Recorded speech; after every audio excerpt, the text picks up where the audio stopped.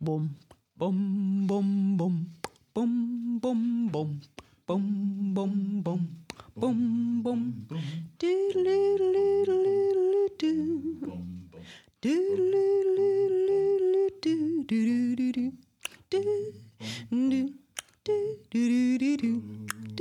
Welcome to the Good Energy Project with Lou Connor, a surprisingly hopeful and upbeat show about economics, climate change, and our future on planet Earth.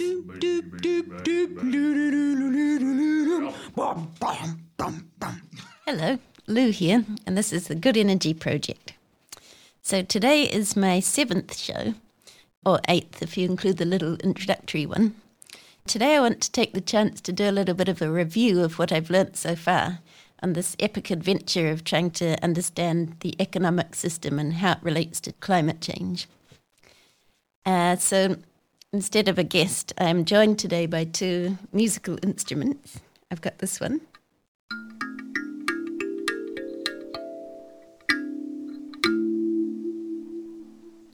My thumb piano. And this is one. The shake balls. I've actually made a presentation for you because I think in pictures and I found it easier to make a visual presentation. Obviously you can't see it on the radio, so I'm going to describe the pictures to you as I go, possibly with the musical instruments. So, the first slide in my presentation is a photo of me taken about 4 years ago. I'm smiling and leaning forward with my hands clasped under my chin, as if we were in the middle of a conversation. I'm wearing a red wool jumper and have tussocks behind me. Below the photo is a tussock-coloured rectangle containing the words, The Good Energy Project, written in black swirly writing, evoking twirling flows of energy, which is a metaphor for the way energy and money flow through the economy. All my life, I've kind of had this feeling that something about the culture or environment around me just doesn't feel quite right. And to give you some context, the next slide is a hand-drawn picture of me and my 2 brothers sitting on the floor around this old man with a moustache reading a book, which is coloured in blue, and there are these twirly blue lines around the book. This is a picture of us attending our philosophy class when I was 4. And there we listened to stories from spiritual traditions around the world and heard about the spirit that animates everything and is in everyone. And I really loved this idea, and I had this feeling that the world was full of magic. That's the kind of interesting beginning I had to life. And really the shock came when I got to school. This picture is another black and white drawing of a slightly cross-eyed lady with gritted teeth, frown lines, mid-length skirt and pearls, and she's ripping a picture in half. And this is depicting my art teacher ripping my painting in two, which I was never quite sure why she did, but it seemed like a good metaphor for the shock I got at school. I was really interested in finding connections between the subjects, and I wanted to explore and learn, but the culture was extremely competitive and all the subjects were kept separate. This next picture is a drawing of me running from the left of the screen, chasing a carrot, which is orange, and it's hanging from a stick, and I've got my arms outstretched with sweat beads shooting off my face.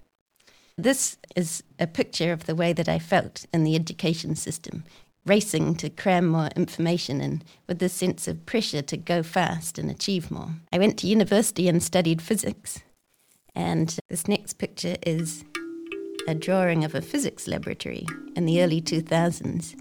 There's a desktop computer and lots of cords and switches and technical-looking stuff.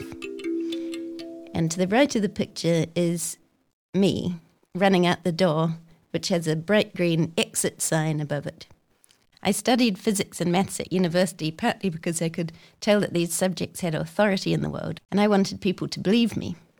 I really loved this subject, physics, but studying it at university was challenging. I was always looking for the life and the human stories behind it, but all the people were left out, and it was very dry and technical, and something in me began to panic. So this next slide is entitled The Plan. It has a box on the left-hand side with the word science inside. And on the right-hand side, it has a box with the word art inside. And the little figure depicting me is crouching down next to the science box with her hands around the box, indicating that she's going to try and pull it towards art. And down the bottom of the picture is the science box and the art box now together and coloured bright green and yellow with celebratory splashes around it, and the little figure, that's me, with my hands on my hips, looking pleased with myself. So this was the plan. I wanted to somehow connect science and art. So I took up a career as a science communicator. And for the last 15 years, that's what I've been doing, communicating science and bringing the human stories back to it and sort of trying to connect the rational with the emotional. The next slide is a black and white photo of Roger Douglas, the New Zealand finance minister, who introduced the neoliberal reforms that came to be known as Rogernomics back in the 1980s. A few years ago, I learned about Rogernomics and the wide-scale economic policy changes that were introduced at that time. The theories were based on the idea that humans are these competitive individuals that seek to maximize our personal gain, and that the market, left to itself, will meet all our needs. Learning about Rogernomics was an epiphany to me because something about it kind of matched the feeling I'd had most of my life at school and at university looking for a job, and also my dad's experience of working for a government department. What I realized was that we feel economics. I studied physics because I wanted to understand the world, but in a much more profound way, it's economics that defines the environment we live in, who's rich and who's poor, and how we live.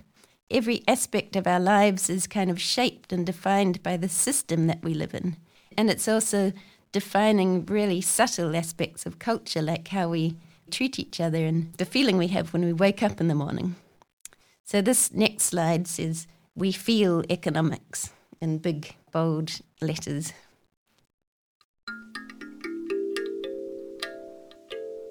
The next slide is a hand-drawn picture of a stereotypical scientist. He's a Caucasian male in a white lab coat with a scruffy beard. He's got pens in the pocket of his lab coat. And on his head is the sort of hat priests wear. His hand is extended upwards towards the sky in a gesture of blessing. He's framed by a Gothic-looking arch in a style of a religious painting.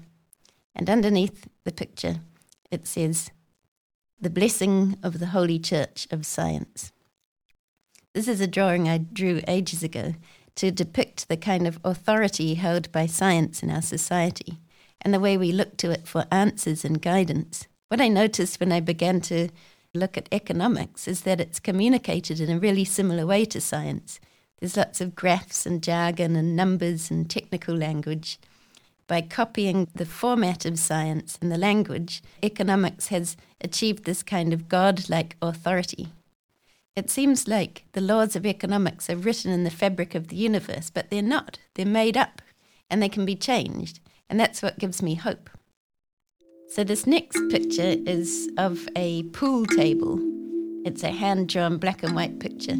The pool table has wonky legs, so it's sloping towards one corner, and all the balls in the pool table are clustered towards that corner. And this is a metaphor trying to capture the way that the economy defines our experience. The table is sloped so that it's really easy to produce plastic toys or cut down trees, but you have to push the balls uphill to care for the environment or people.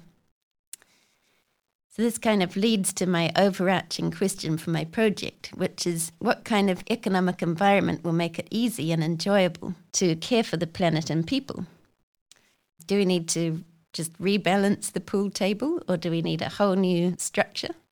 What could that look and feel like, and how do we get there? My project has 3 parts or goals, and the first one is really to understand and demystify economics. I feel like it's such a bummer that economics is made hard to understand because it makes us feel like we shouldn't or can't know or control it, and that's so not true. My second aim is to weave connections. What I've noticed is that there's so many different people and ideas about how and what we need to change. And some of them seem opposed to each other, like I've been looking into degrowth and green growth, and there's left and right. And I just want to understand these perspectives and help to find and articulate some common ground. And I'd love an outcome of this project to be that people who haven't connected before are able to connect. And the third thing that I'd love to achieve is to create a space for people to share their vision for the future. I feel like there's so much bad news and confusing, negative kind of stuff going on that it's really hard to just clear a space and imagine what could be possible. I'm also hoping that the process will help me to figure out what to do with my own life.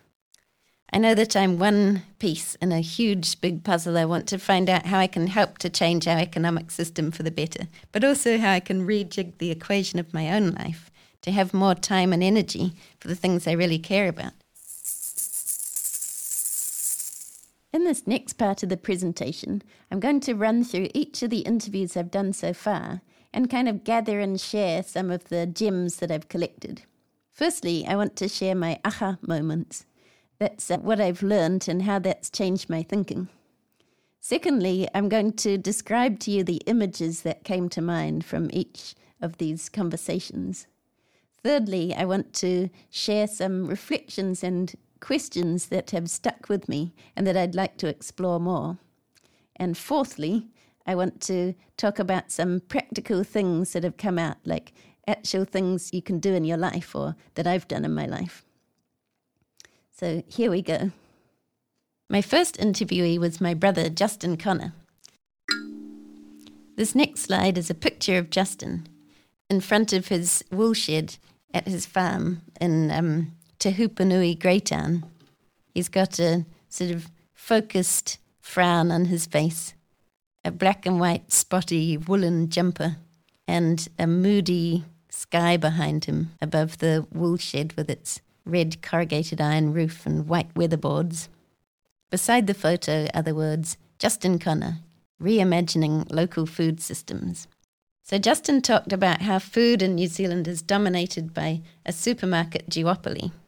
I've tried to draw this. In this picture, there are two blob-like monster kind of creatures with their arms stretched out as if to embrace you. They have bored robot-like faces, and a title at the top reads, Supermarket Duopoly. The current food system, Justin points out, produces about 30% of the average industrial nation's carbon emissions. And this is from production of fertilizer, tilling the land, and all the distribution networks. It's also degrading the soil and supplying food that's so expensive many people can't afford it. In the interview, Justin shared his vision for how a new food system could work. It centres around the veggie vagabonds, who are some friends of his that have a regenerative vegetable farm at his land in Greytown. Justin told us about their dream of a food system where small-scale local farms feed the world. Their kind of regenerative farming uses virtually no fossil fuels. It restores the soil, and the veggies are cheaper than produce from supermarkets. They use a system called CSA, Community-Supported Agriculture, where people actually invest in the farmers and pay for them to live and do their work in return for a weekly supply of veggies. It's a completely different economic system that builds trust and community alongside the food. The problem is that these small-scale regenerative veggie gardens take a bit of capital to get up and running, and it can be hard for a group of individual farmers to establish themselves while trying to make a living. Justin helped the veggie vagabonds get started by providing secure tenure on his property. They've worked incredibly hard and against all odds, and with lots of support from friends to dig all the rocks out of the ground and to establish their gardens. Their vision, along with Justin, is to have a whole network of these kind of small-scale regenerative farms. This next slide is of a cross-section of a piece of moist, dark soil with white, spidery fibres threaded through it. Emerging from the surface are a variety of different mushrooms. It's a mycelial network. So a friend of Justin's asked him this question. What's the mycelial network that's required to enable more of these kind of food producers to like pop up? And this question really got Justin thinking. And from that, he's developed a proposal to pilot a bunch of things that could help regenerative farms like the Veggie Vagabonds to get started and to start working together. It involves 4 things. The first is a land trust. So farmers need secure access to land. And the second thing is some kind of fund or pool of money that will give them what they need to get started. And along with this, Justin imagines some kind of mentoring, like business mentoring. The third thing is a cooperative. He asked the Vagabonds what would be the next thing to make their operation more efficient so they could make a little bit more money so they can take holidays and just have a nicer way of life because they work so hard. And what they said is that if they could have a cooperative with other farmers, they could come together to buy things, and they could also work together to provide the veggie boxes for customers so they could specialise in different vegetables, and it would just take it that next level of efficiency. And the fourth thing, which I found perhaps most interesting and mysterious, was a cultural change. It's something to do with this different way of thinking. You shift from this competitive paradigm into this sort of cooperative one. It's the new way of thinking that looks at our planet as a closed system, not as a source of endless growth. Within the capitalist paradigm, where things are only recognised as valuable if you can trade them, if they can be given a monetary value. What I've noticed over the last 20 years or so is problems like climate change and water quality have become so in our faces that the system's been forced to actually try and value them and therefore put a monetary value on these things. And so you get carbon trading schemes, emission trading schemes. It's trying to sort of force the capitalist system to value things in the way that it understands how to value things, which is a monetary value. My sense is that if you try and do that, what you risk is that people will try and achieve the monetary outcome by doing the very least. You hear of tick box exercises, and it all just feels clunky because you've got the spirit of the system is moving in one direction, and all of this is kind of moving perpendicular to it. Whereas Vagabond Veg, they would just never even dream of putting like artificial fertilizers on their farm. They just wouldn't. Even if it came, really hard times, they'd prefer to basically chuck it in than do that to the soil. Because they're invested in the spirit of this sort of regenerative paradigm, that's where they come from when problems come up. They don't come from this maximising private wealth kind of place. They come from how can we look after the whole? Justin asked a poignant question.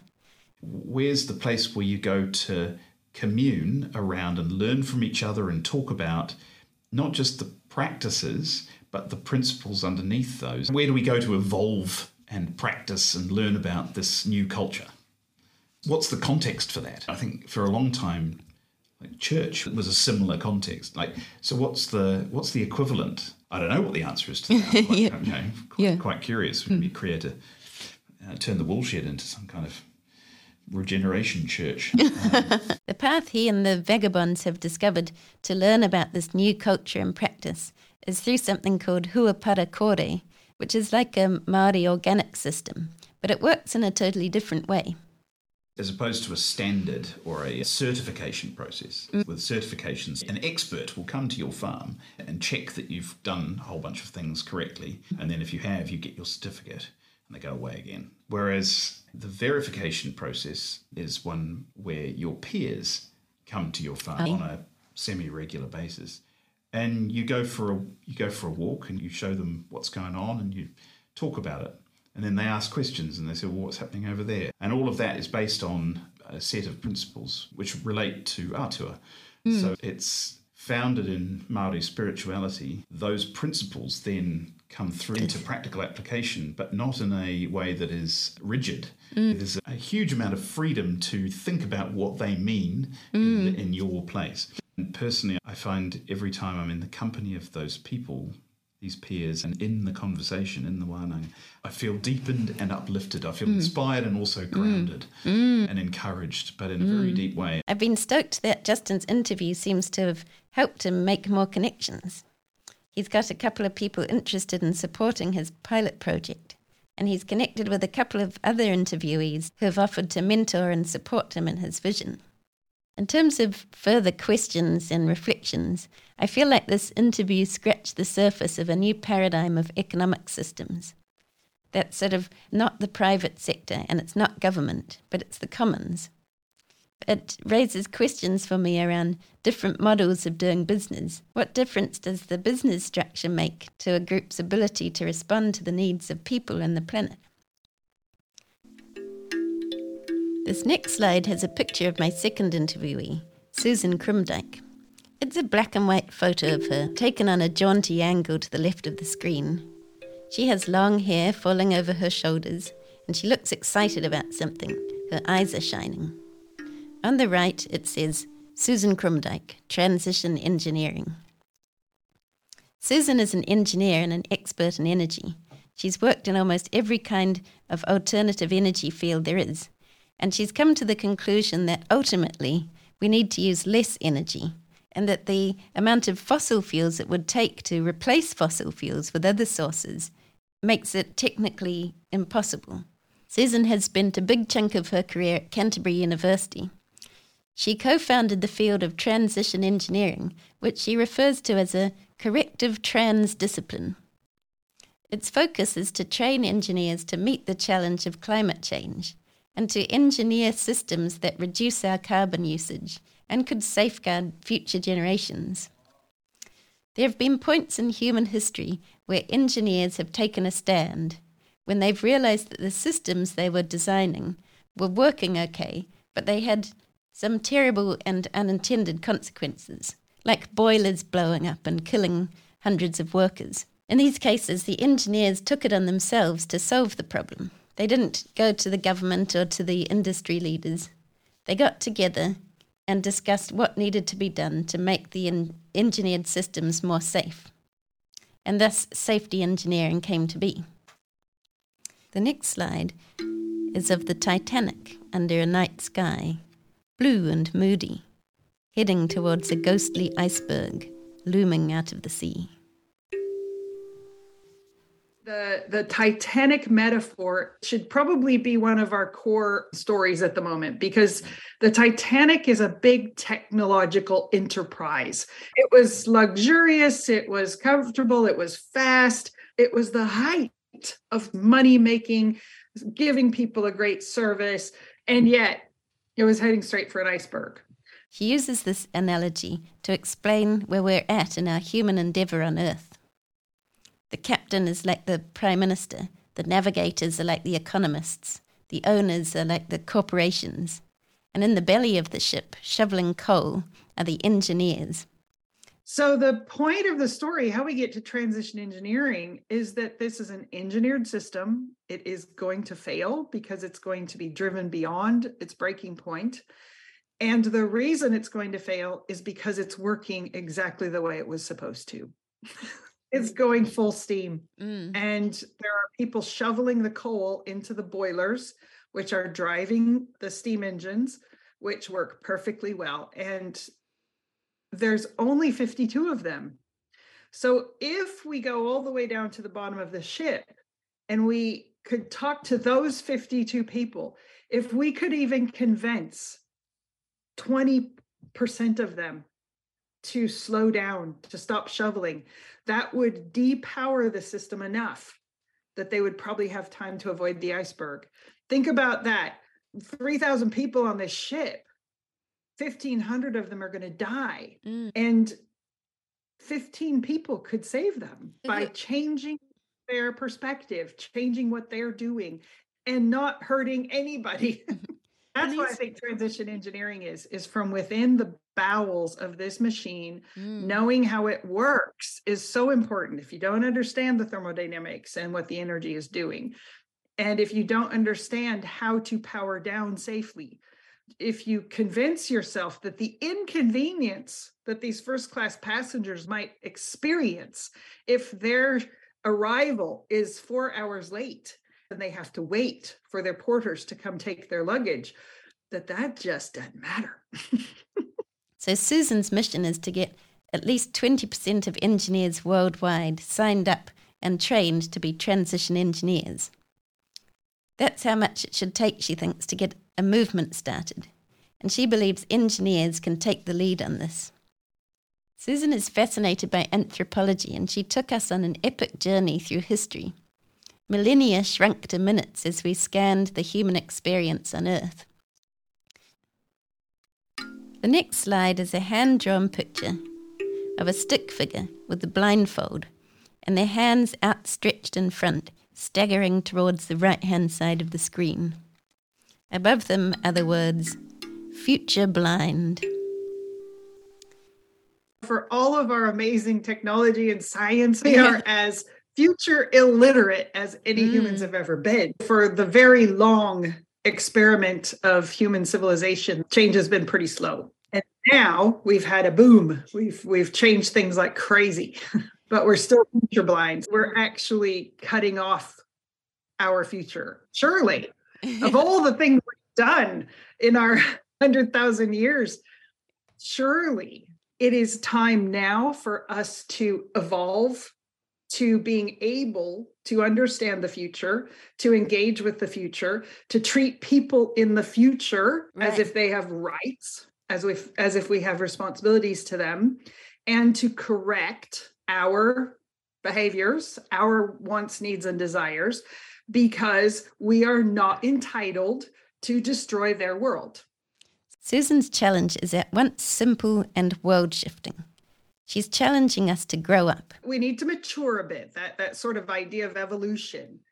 When I look at the economic models that we use and the sort of rationalizations of really not acceptable things, well, you have to return the profit to shareholders, and therefore you have to do this. That to me sounds immature. That sounds like the argument that maybe a 13-year-old would make. I shared with Susan my analogy of the economy as a wonky pool table and asked her what she thought needed changing. This was her response. Because I've studied anthropology, I'm pretty sure that the thing we call the economy, the market, it's a human construct. It's a belief-based system. It's not a science-based system. It's not a fact-based system. People have always had this system by which they try to gauge their chances of success, right? So if you make the sacrifices to Odin, you take your best sword and you break it, then you'll have success in the future, right? Seriously? Could we do experiments and see if that's actually true? Well, think about that. There are no experiments on this thing we call the economy. We just believe it. And don't be surprised that you get talked into believing stuff, because we always have. The world is too complex. We need belief systems so that we can all say the same thing and go, oh, okay. What I can tell from history is that those belief systems don't change, they fade. They're replaced by a better one. So don't waste any time on the old one, on trying to figure out what's wrong with it. It's just wrong. Sometimes we're just wrong. Throwing virgins into the volcano doesn't actually guarantee a good harvest. What it looks like in practice is that you give good thinking time to scientific principles, use data as much as possible, and construct the way you think the world works based on that. This next picture is a diagram of an economic system built on science. At the bottom, it has a rectangle with the label science, and on top of that is another rectangle with the label engineering. And on the very top is a smaller rectangle again that says economics.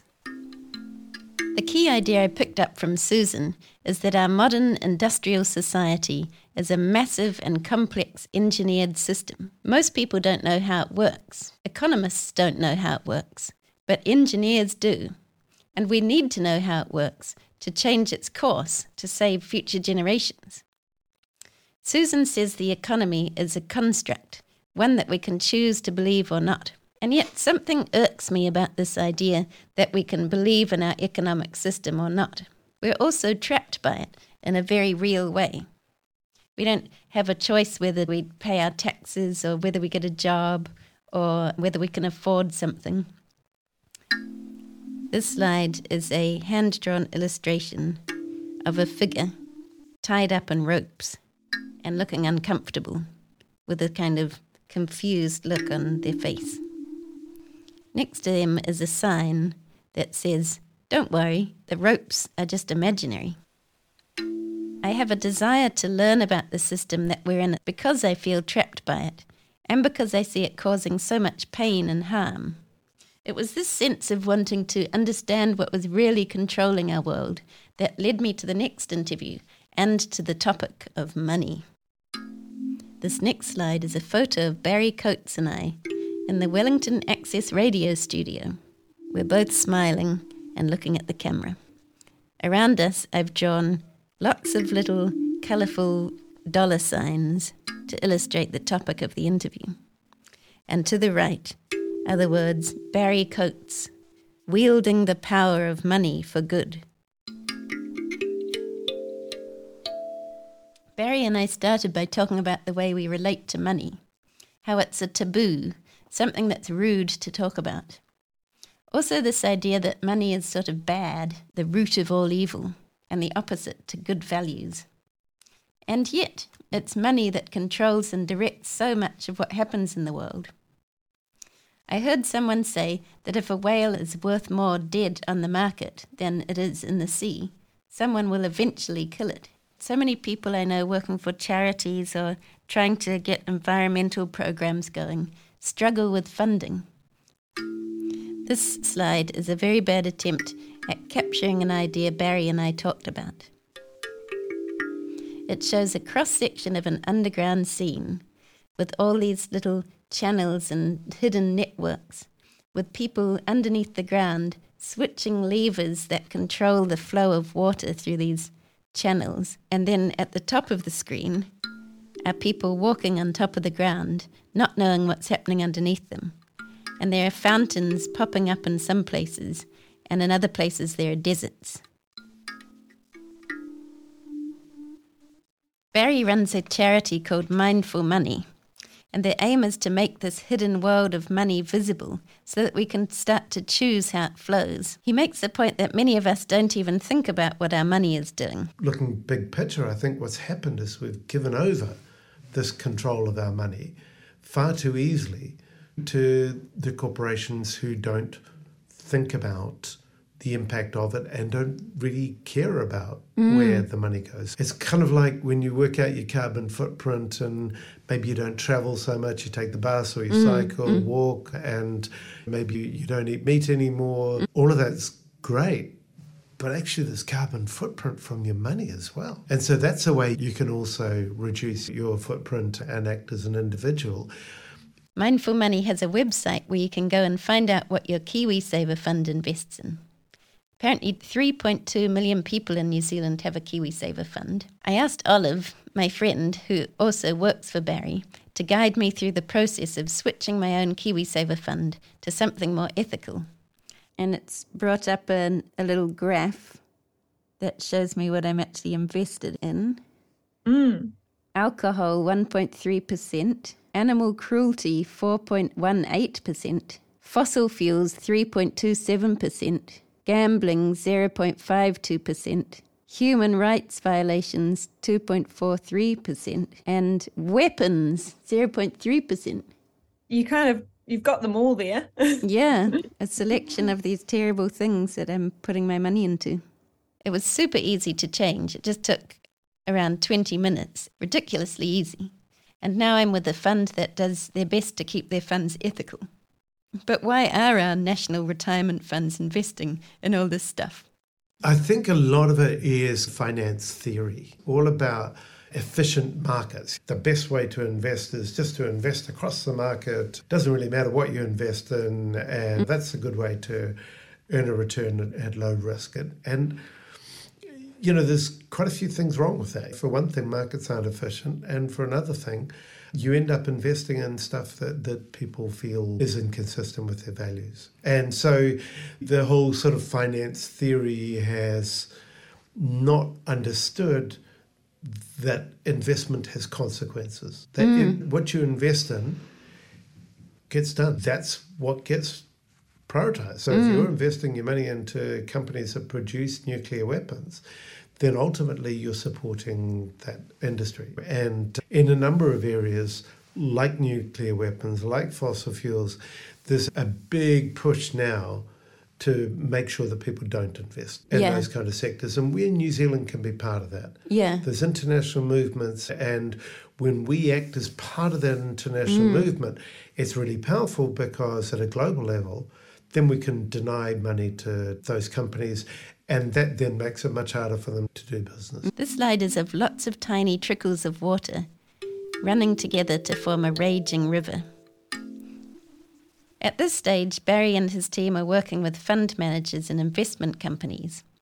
They generally invest in listed companies on the stock market. Barry's big vision is to get flows of money into the grassroots projects that could ultimately change the nature of our economy in a profound way. I would love to see in New Zealand, for example, people being able to invest their money in local positive impact activity, community development schemes, food systems, community gardening, community housing, a whole lot of things where at the moment, if they want to get money, they have to raise it from friends and family or individuals because generally they can't get any money from the bank. But wouldn't it be nice to have a flow of money from people who say, yeah, I care about those things. I want to help them. I don't mind if it's not the highest return. I just want to have my money used for good. And so that's a vision that I see on all of the kind of initiatives that can change things in New Zealand from the bottom up. And the other one is just ways to hold these corporations to account. And so there's also a sort of plan that Mindful Money would put companies under some pressure through their shareholding and through their annual general meetings and shareholder resolutions in order for companies to have to take climate change on board or to do more on sustainability, etc. I think we need more of that in New Zealand. I went away from this interview feeling inspired. Before talking to Barry, I had assumed that ethical investment couldn't fundamentally change our economic system because it's operating within the system. But by the end, I'd changed my mind. Everything that needs doing to change the economy needs money to do it. So we have to engage with where the money is at the moment in order to shift those flows. The image I'm left with is the small but powerful choice we have as individuals to direct our money. I asked Barry what he thought of degrowth and how business fits into that. And I sort of get it, that overall our footprint and our impact on ecological systems is going to have to become much lighter. And a lot of that is consumption-based. We keep on kind of consuming stuff as if it's going to make us happy, and it never does. So from that perspective, I get degrowth. But then when you unpack it a bit, then in some areas, I think there probably has to be a bit more regrowth. Like social housing. I want more social housing, not less. On regenerative agriculture, I want more native restoration in New Zealand, not less. I want less pine trees, but I want more native forests. For me, it's much more around not the overall kind of meta-analysis of degrowth, but saying we really need to switch around this growth towards quality and not quantity. Now for an interlude with some shake balls.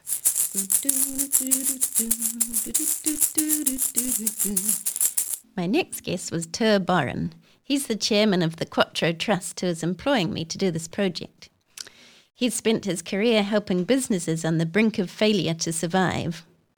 He also has an Olympic gold medal in hockey, which is something he likes to keep secret, but that I always tell people about because I think it's relevant to his experience and character.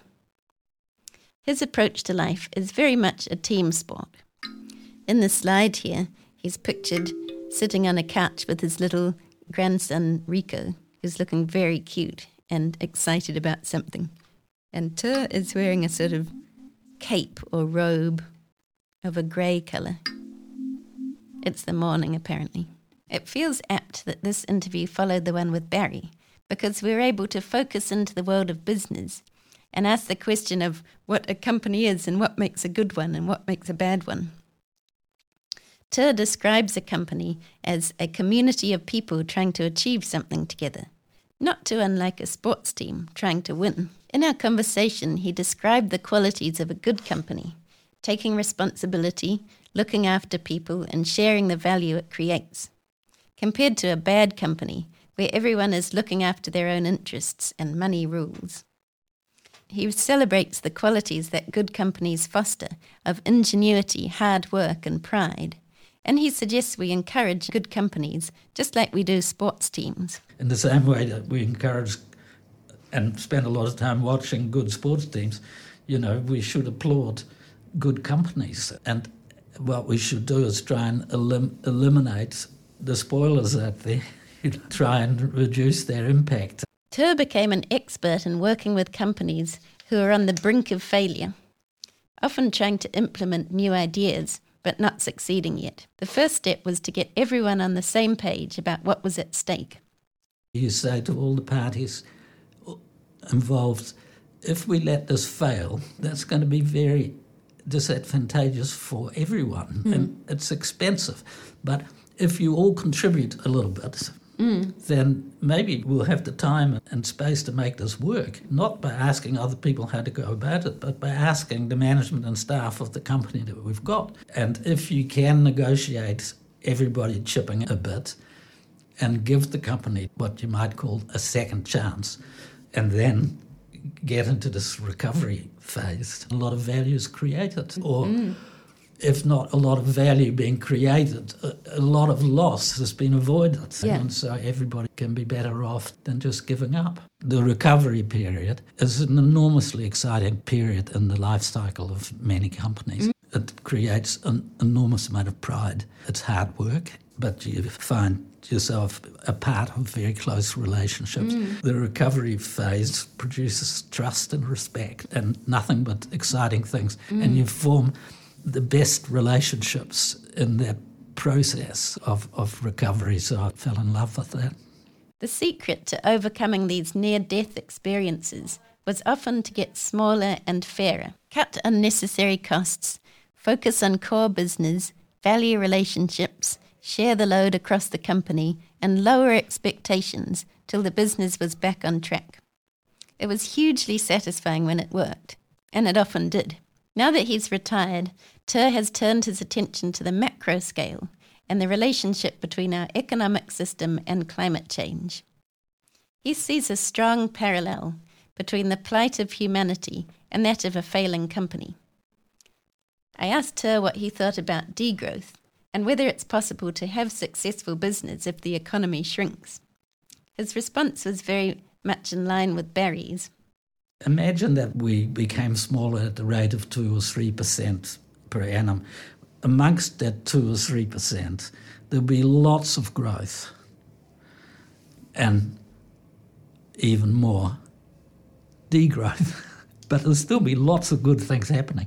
And we should always encourage good things happening. A community of people who achieve a lot should not be tainted by the fact that there's also quite a few bad companies. Let's try and eliminate the bad and support the good. And that might sound a little bit general, and I don't know either how to do it. We've got to get together on it. But degrowth does not spell the end of individual communities being successful, and that's where your hope has to be. It challenges the business community, along with wealthy nations, to take responsibility for climate change. As the third world countries are becoming slightly more enriched, they're taking quite a lot of the blame of the additional emissions, but this is nonsense. It's Europe and the United States who are the major high energy, New Zealand too. We're high energy per capita users, and we should take a lot of the responsibility.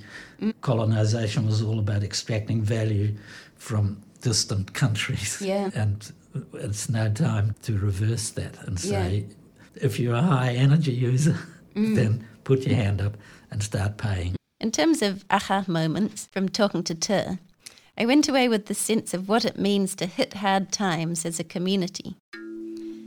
The picture I have is of a collection of people being hit by the full impact of a storm.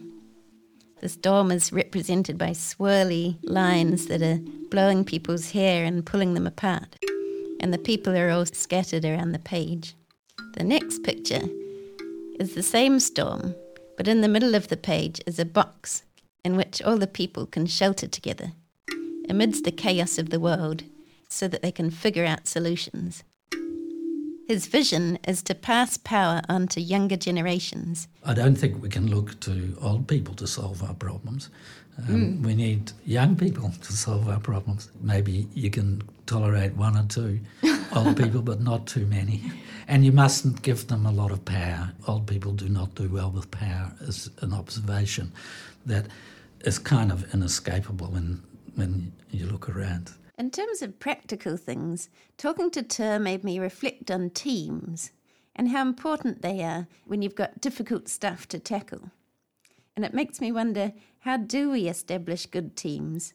And how do we make sure that everyone's on a team? And that feels like a profound question that leads on to the next interviewee. That's Brian Innes. The illustration I have here is of Brian wearing a beret and glasses and with a moustache in a swimming pool. He's got a life ring around him. He's smiling gleefully and enjoying himself.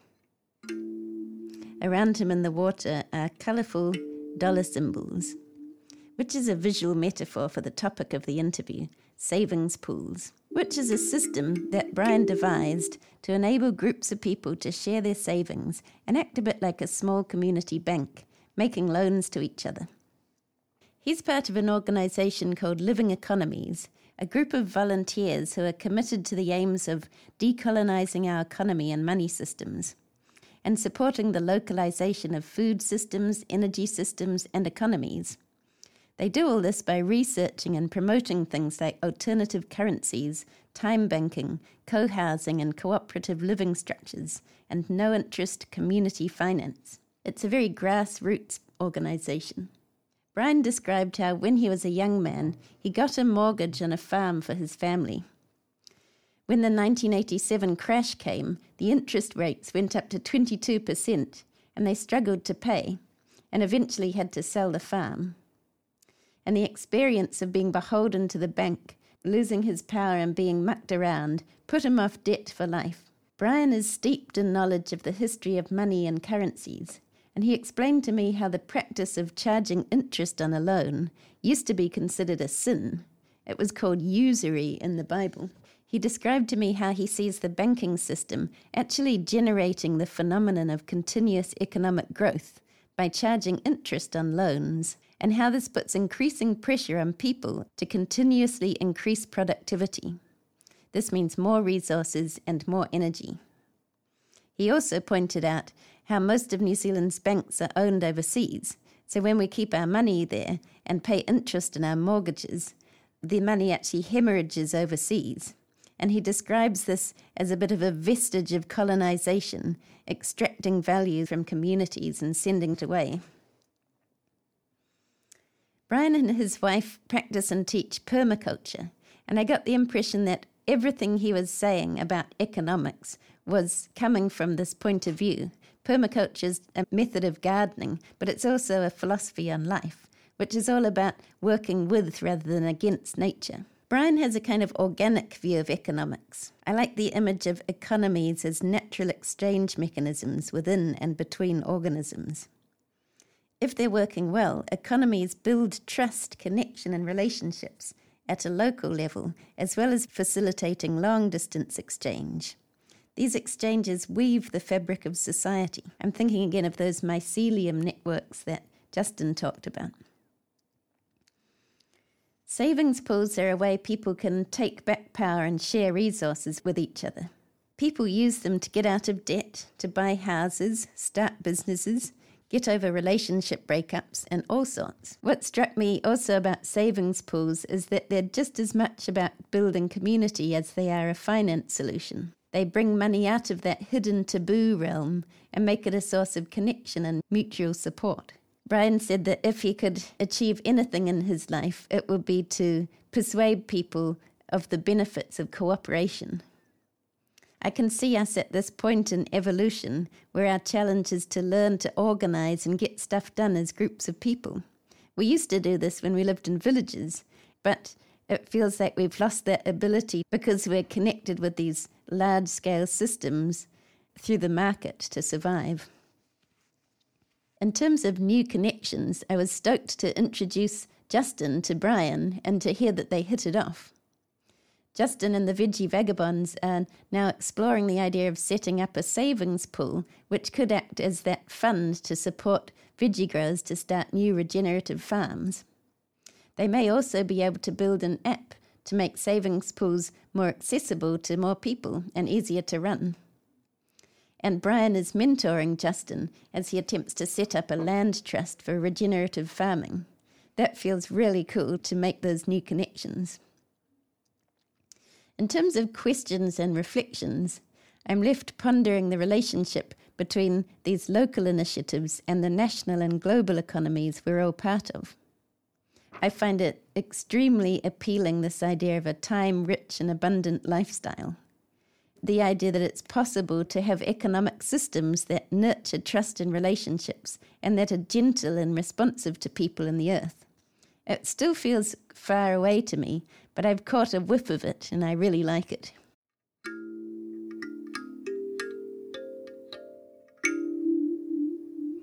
My next interviewee is Helen Dew.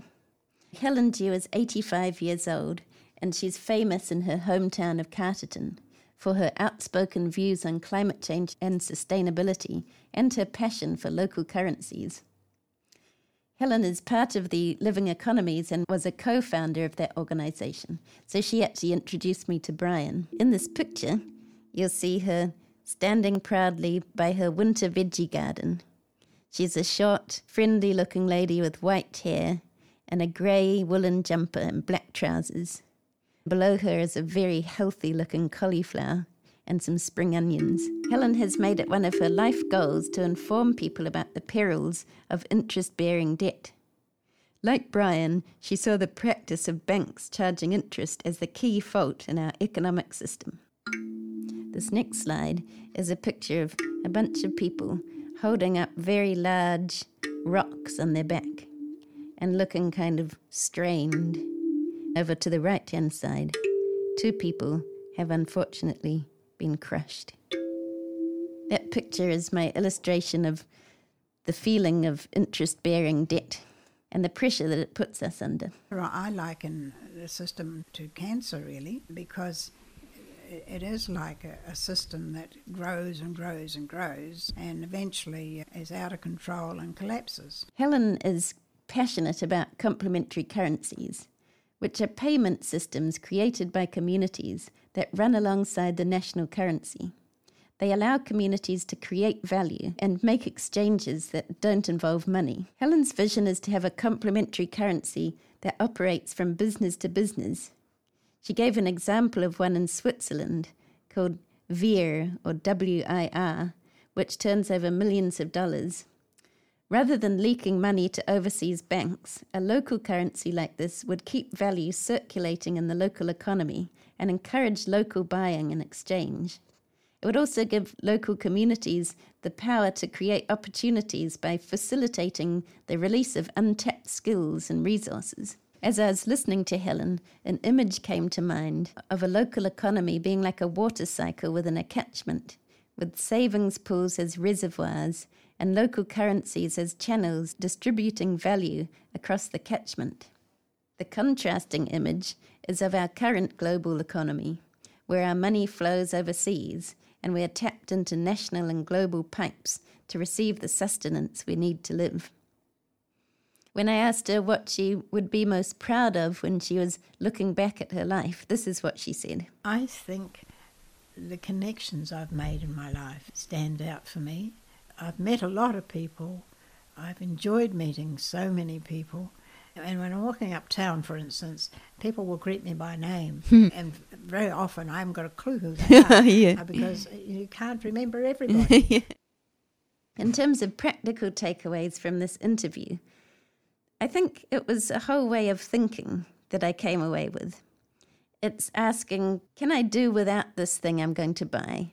Do I need something new? Or could I fix it? Or could I exchange it? Or could I buy locally? Could I grow my own veggies and share them? Or join a time bank? Or join a savings pool? So I think at the heart of it, she was encouraging me to consume less and form more connections. So those were my 6 interviews so far. At the end of that process, I feel like there are some common images and common themes that are coming up again and again. One of them is hidden networks. I'm thinking of the mycelial networks under the ground that Justin talked about, and the networks of streams and channels where money flows that Barry talked about.